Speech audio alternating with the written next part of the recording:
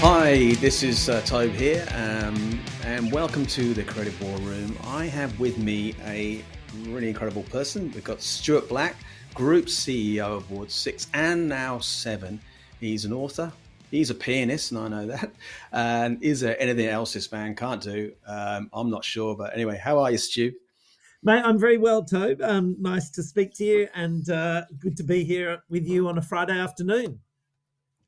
Yeah, exactly. Yeah, happy Friday. I know it's this week's gone quick because we had a short week here, and if anybody's listening overseas, we had the King's birthday, which is actually not on his birthday, which is weird.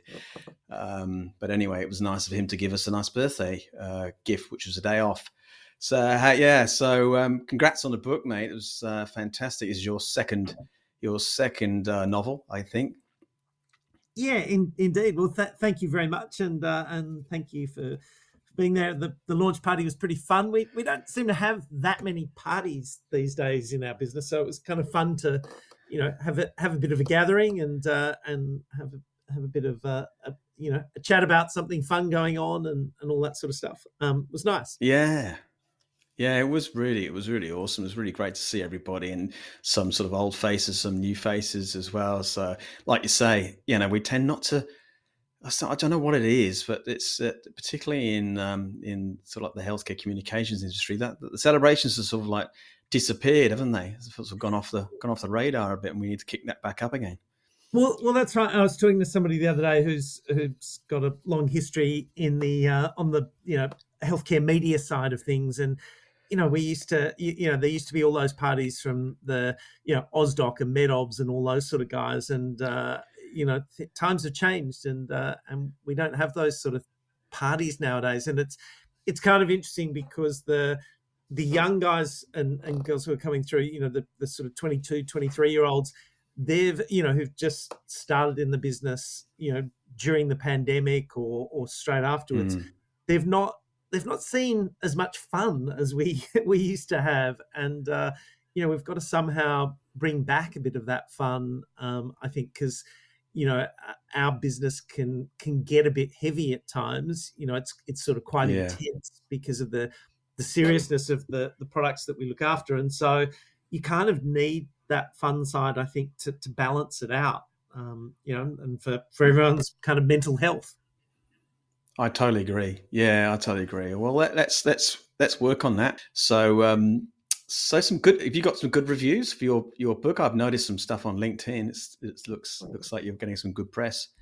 Yeah, which has been really nice. So you never know with these things how people, and particularly critics, are going to react, and I think Australia's a pretty tough market if you're an unknown fiction writer. Like there's it's pretty hard for the publishers to make a profit with stuff. They obviously make a profit with big famous global people, or the captain of the Australian cricket team, or a celebrity chef, or that sort of thing. But with fiction in Australia, it's pretty tough, and so the reviews are important and significant because of that. And thankfully, so far, touch wood, all the ones I've seen have been really good, and particularly nice. Last weekend's weekend Australian review was amazing. So I'm incredibly thankful. And yeah, that's really good, because I'd be like, I've never written a novel, obviously, but I'd be shitting it. I'd be going, oh my god, what are they going to say? So it's really heartening. But before we get into the book, because I do want to chat about it, and I've read it, by the way, and it is good. I read it from obviously when I was away. I had a week away, and it was really fast paced, and I really enjoyed it. Thanks. But before we get into the book, the listeners obviously may not know you, and probably don't know your journey. So it'd be great, sort of, just to give us a quick, sort of short pit stop, sort of tour of Stuart Black and how he got to be where he is today, and and why you chose sort of like advertising, I guess. It would be really great. Sure. Well, when I was about 18 or 19, what I would have said to you is, there's only one thing I definitely won't do from a career point of view, and that's work in advertising, because my father had done it, my sister, my brother-in-law. So I was definitely not going to do that. But a few years later, I worked for a media company, and I was doing research for them, and particularly on the radio side of things, and and then that company went into receivership, and suddenly I was kind of going, okay, well, what next? And I could have stayed in that space, and I suddenly I was chatting to a friend, and I suddenly thought that advertising thing actually, it doesn't sound too bad. Like there's the creative side of things, and I loved music at that point. That was my particular thing where I was writing songs, I was playing with a band and stuff like that, and so I liked the creative side of things. And this friend of mine was talking about working in the business, and I'd ruled it out because of the family thing. I'm never going to do what my father did, that sort of thing. And suddenly it was like, well, actually, maybe it wouldn't be so bad. And I started talking to a few people, and then I thought, oh well, because of connections and whatever, it's going to be easy. But my father had left the business, and I talked to a few people, and it was then a bit tougher than I thought. And anyway, I ended up getting a job, thankfully, at Saatchi's, and I didn't know what strat planning was initially, Mm. but because of the research background, I did a little bit of work in the media space, and then worked as a planner. And I was lucky enough to have an amazing planning director who said, "Look, I'm going to train you." And she was a very inspiring woman, and that kind of got me going. And then I ended up really loving it. And to my surprise, I encountered some incredibly talented people from that period at Saatchi's, and then went over to Saatchi's in London. And it's funny, like at the book launch the other night, there were a whole bunch of people from that period at Saatchi's who came along, which was lovely. And some of them I hadn't seen for quite a long time. And it's Wow. it's really interesting that and there is a particular relevance in terms of that part of my history, and that is how you create a wonderful culture in an agency and any business, but particularly an agency where um, in that period at Saatchi's, it was very, very creative and also Mm. very inspiring, very driven, all that sort of stuff. And so I love that. Anyway, left Saatchi's, ended up going to the healthcare thing. Thought I'll Yeah. just do that for a minute while I work out what I'm going to do next after coming back to Australia. Yeah. And then ended up really liking the healthcare thing. And then in 2007 we started Ward 6, and then in 2011 opened the Ward 6 Singapore office. 2017 we acquired McCann Health from IPG. 2018 we did the same thing in Singapore, and acquired McCann Health Singapore from IPG. And then just a few days ago we changed our relationship with IPG, where we basically ceased using the McCann Health name and renamed that side of the business, Ward 7. So now we've got Ward 6, where there's no change, and Ward 7. So in Australia, that's kind of nice because that makes us the biggest healthcare agency group in Australia. And yeah, it's kind of a nice place to be at the moment. That's such a I know you've condensed it down there very quickly, Stu, but it's such an inspiring kind of journey, and I know it hasn't finished yet. I'm sure, from your early days and not wanting to get in advertising, your love of music, and I share the same sort of love as well, and writing songs and things like that. So it's obviously you're a very driven, creative person. And for me, watching on the sidelines at Ward 6 all those years ago, you always kind of like wondered, how come those guys can get some great work over the line? And and it takes everybody in a team and everybody believing in great creative, and I can see now why, that's, I mean, obviously you've got some great partners there. But I can see now that the reason behind that is like everybody wants to do great work, and you are definitely one of those creative people, not just a strategist, but a creative as well. So I think that really kind of helps, doesn't it? Yeah, I mean, and I'm a very big believer in what you said at the start of that, which is the notion that great work only actually ever in our business comes from a team. Like it in my experience, I've never known a great campaign to come from one person. It comes from a whole bunch of people, and you can. I mean, what we see in our business is that good ideas can fall over at any point along the journeys, and that's why Mm. it's from from the suit, the planner, the obviously the creative team, the production side of things, but also even the client. If you don't have a good relationship with the client, the chances are you won't get a really good idea over the line. So yeah, that whole team is really important, and I think I mean, one of the things that's always been significant, I think, with us with Ward 6 was just the fact that with Hugh and Grant, who are the creative directors, as you know, Mm. I think we kind of always supported each other from day one, and that sense of like the guy who's so I try not to bother them too much with the financial things that are going on and the administrative stuff that has to happen and the putting out of fires and all that sort of stuff.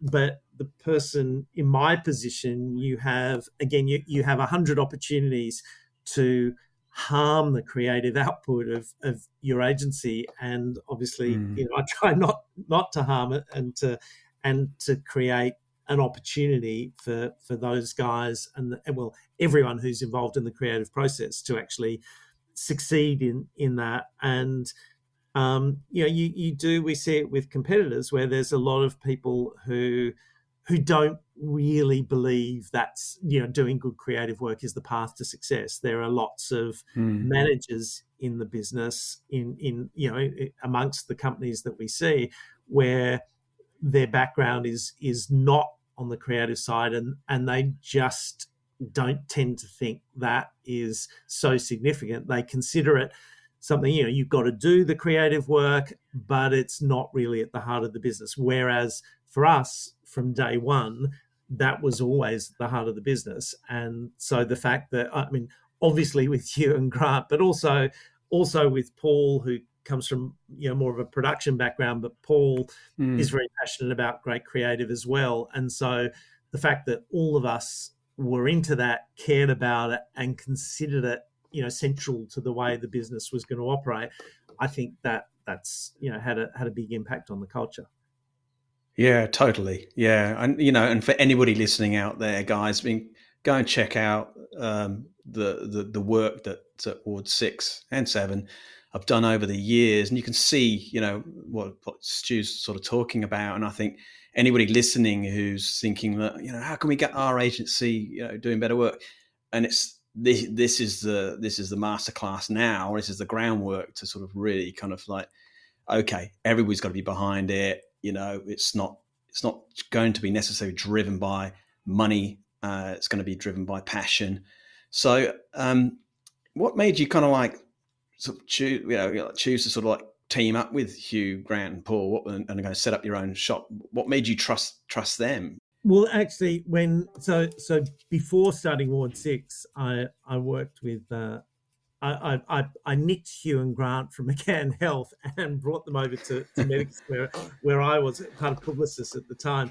And one of the things that I loved, and I still remember this very well, was when I I gave Hugh a sort of big compliment on what I thought was a fabulous campaign, which McCann Health had done, and Hugh said, "Oh no, actually that wasn't us. That was another creative team. I mean, we were the creative directors, but that idea actually came from so and so." And I just loved the attitude. It was like, "Oh, okay, so you don't take credit for other people's work," and just the humility in terms of the approach and the genuineness, and that's what Hugh and Grant are like, as you know, because you know them, Mm. and they just that I think as well that the sort of the industriousness, that notion that okay, we got to work hard at this, and I think when I started out in the business, it was all about the 30-second TV ad, and Mm. and I remember thinking, even like when I first worked with Hugh and Grant, the fact that they really cared about the below the line stuff, the direct mail piece, that sort of thing. I just sort of thought these guys, that caring about the fact that they really cared about the craft as well as the big idea. I just sort of thought that there was something really appealing about that, because it just meant, like in the healthcare space, the rollout. The rollout matters in everything, and obviously now the whole business is not about just a TVC. But it was interesting. Even back then, I sort of thought that the way you take the idea and apply it and execute it in kind of all the different media. And now, obviously, a few years later, digital was taking off and things, and the way they still look at it as though, no, we've got to. Even if you've got a good idea, you've still got to work hard at execution. You still got to get the production right. All that sort of stuff. I thought that was really great, and I think from coming from a planning background, from my time at Saatchi's, I was always of the opinion that doing a good brief is not enough. It's like, in fact it's useless if your creative team can't do something amazing with it. So in other words, you've kind of got to see everything through. So therefore, working with a really good creative team, it matters. And you, if you can find a really good creative team to work with, then treasure that and treasure them, and make sure they know that you value them. And I think that was a part of it. And for Hugh and Grant, I think they liked the idea of somebody, caring about the strategy side of things, caring about getting the brief right. And that's also been, I think, an important part of the Ward 6 and now Ward 7 journey, is that notion of caring about getting decent planners on board as well, because if the brief's no good, then your chances of doing some really good work are slim. Absolutely, and I love that idea of nurturing and caring. And I think through my time, there's not many, talking about health areas, there's not many people out there that do that. And I really hope that other places can sort of really listen to this and sort of take note. It's just not too late to change. And so that's fantastic. I really love that notion. And talking of craft and talking of the tools that you use along the way. I mean, you're obviously a strategist by trade, so sort of words are kind of your weapons, and stories are sort of a part of your life in advertising. So how easy was it to transition from kind of like writing strategy to writing a novel? So it was more the thing of going from writing songs to writing a novel. So Okay. because what I did, when I was younger, particularly my late teens and in my 20s, I would write lots of songs and played in a band, and so then basically there was a point when I was working at Saatchi's and doing a gig at midnight up in the Cross or something became a bit difficult. It was a bit tiring Yeah. doing that sort of thing.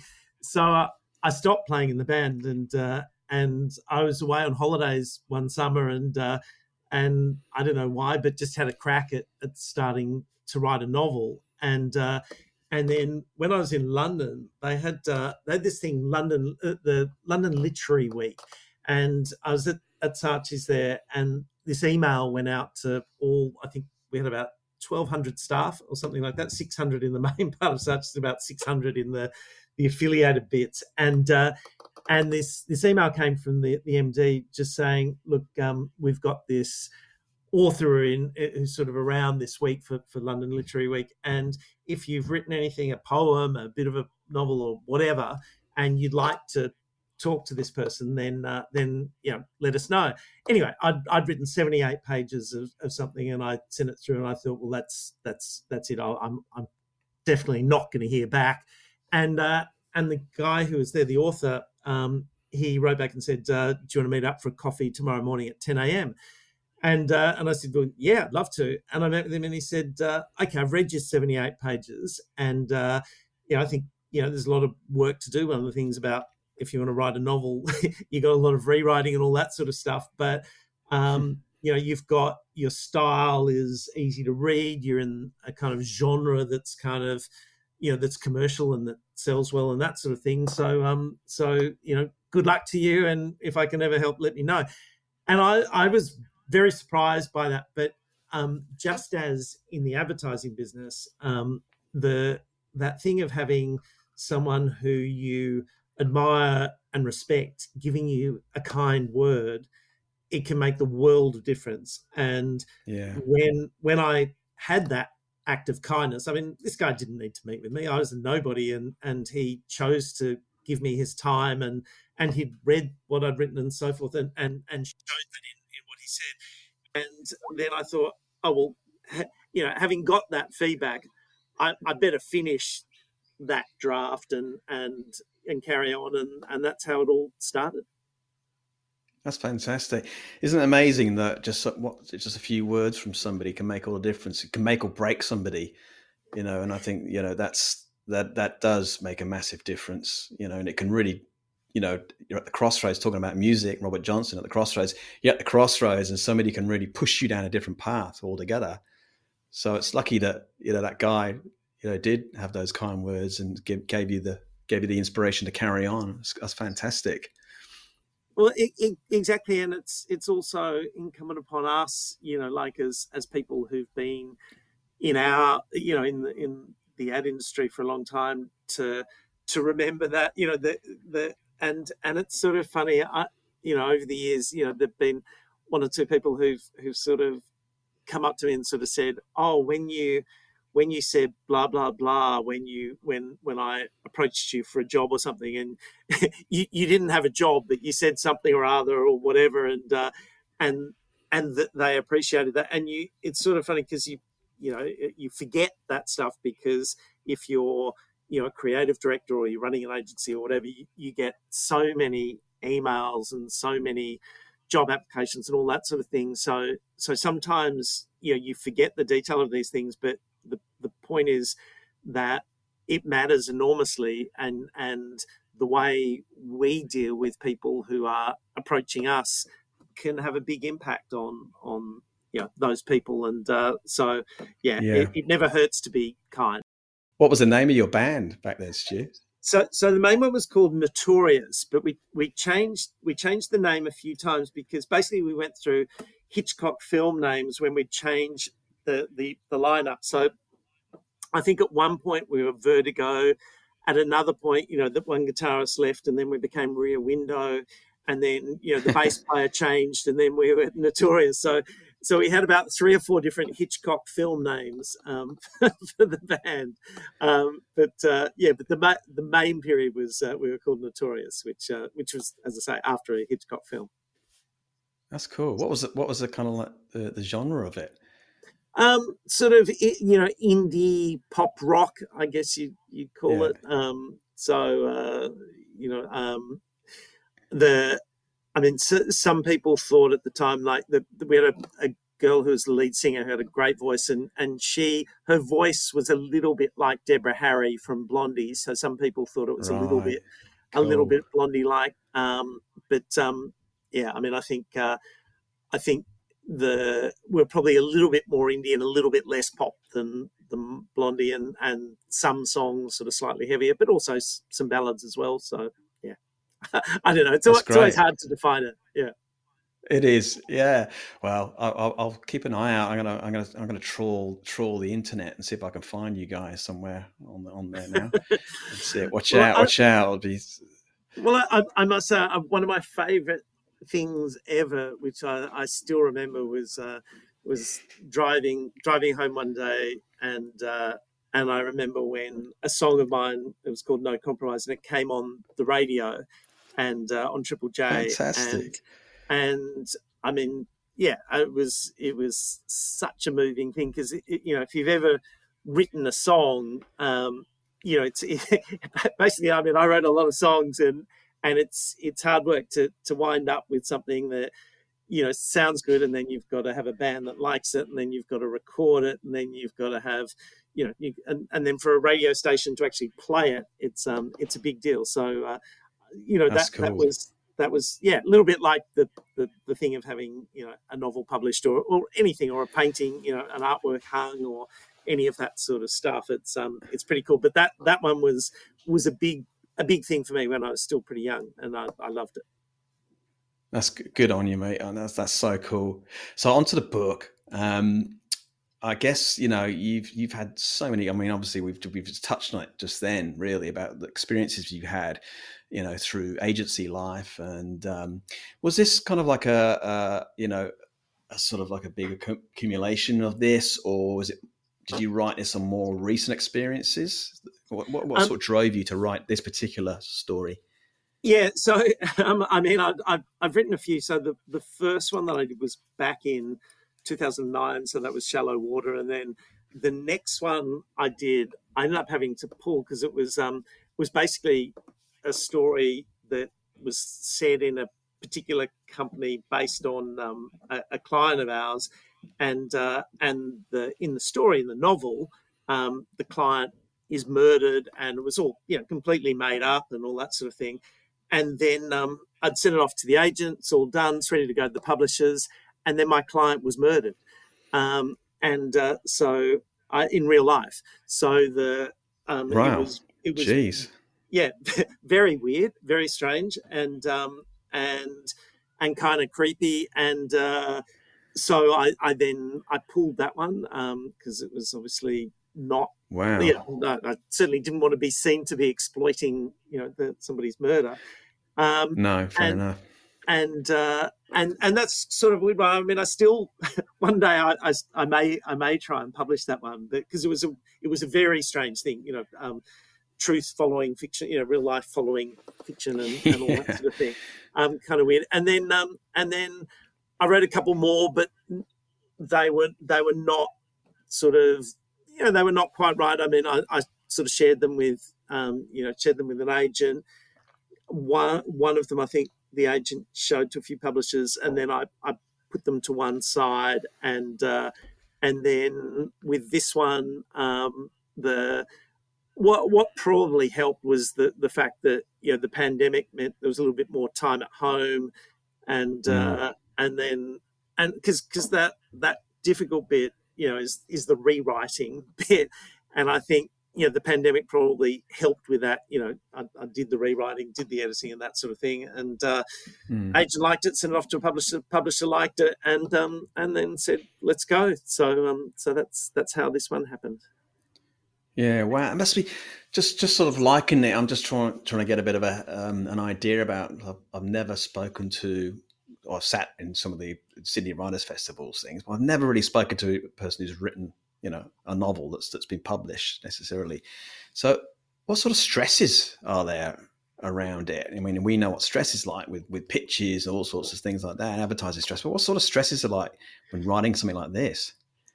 Well, I mean, I guess the first thing to say is that the process of the writing is completely different. It's just incredibly different to what happens after it's published. So you go from what is a very solitary sort of process. You're very much on your own, and even if you're at the stage when you're working with an editor and the editor's giving feedback and you're doing rewrites and things, it's still solitary because you still do that rewriting by yourself.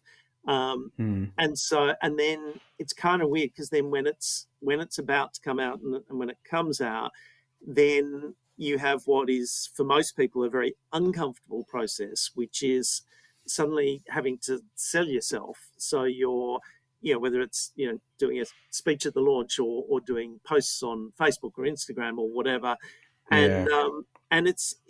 it's kind of weird because I mean, you'd think from our backgrounds, working in advertising things where we're having to pitch all the time, you'd think you'd be very comfortable with that sort of thing because we pitch all the time and we get rejected all the time. That's the nature of the Yeah, business. yeah, And yet with something like book, and I think it's similar, if you're doing music or whatever, it's still it's quite difficult doing that switch over to essentially being a salesperson to saying, "Hey, here I am, and here's my fabulous new book." Whereas what you'd rather do is just be leaving someone else to do that. But I think, as a general thing in Australia, I mean, it's true anywhere, but especially in Australia where the market's pretty small, there's not a lot of money in fiction and things, and so you have to put yourself out there. You have to, do posts on social media or whatever. You have to do a few talks. You have to do, radio interviews or sort of media stuff, and yeah, that's kind of the way it works. It's really interesting. I know you mentioned like putting yourself out there. I guess from advertising, it's like you say, it's a team behind it. Whereas a novel, it's you and your piece Yeah, of work, isn't it? So yeah, this is you out there. And it's kind of like you're laid bare, aren't you? It's like a song, listen to my yeah. song. And if it gets slagged down, you go, it must be so hard.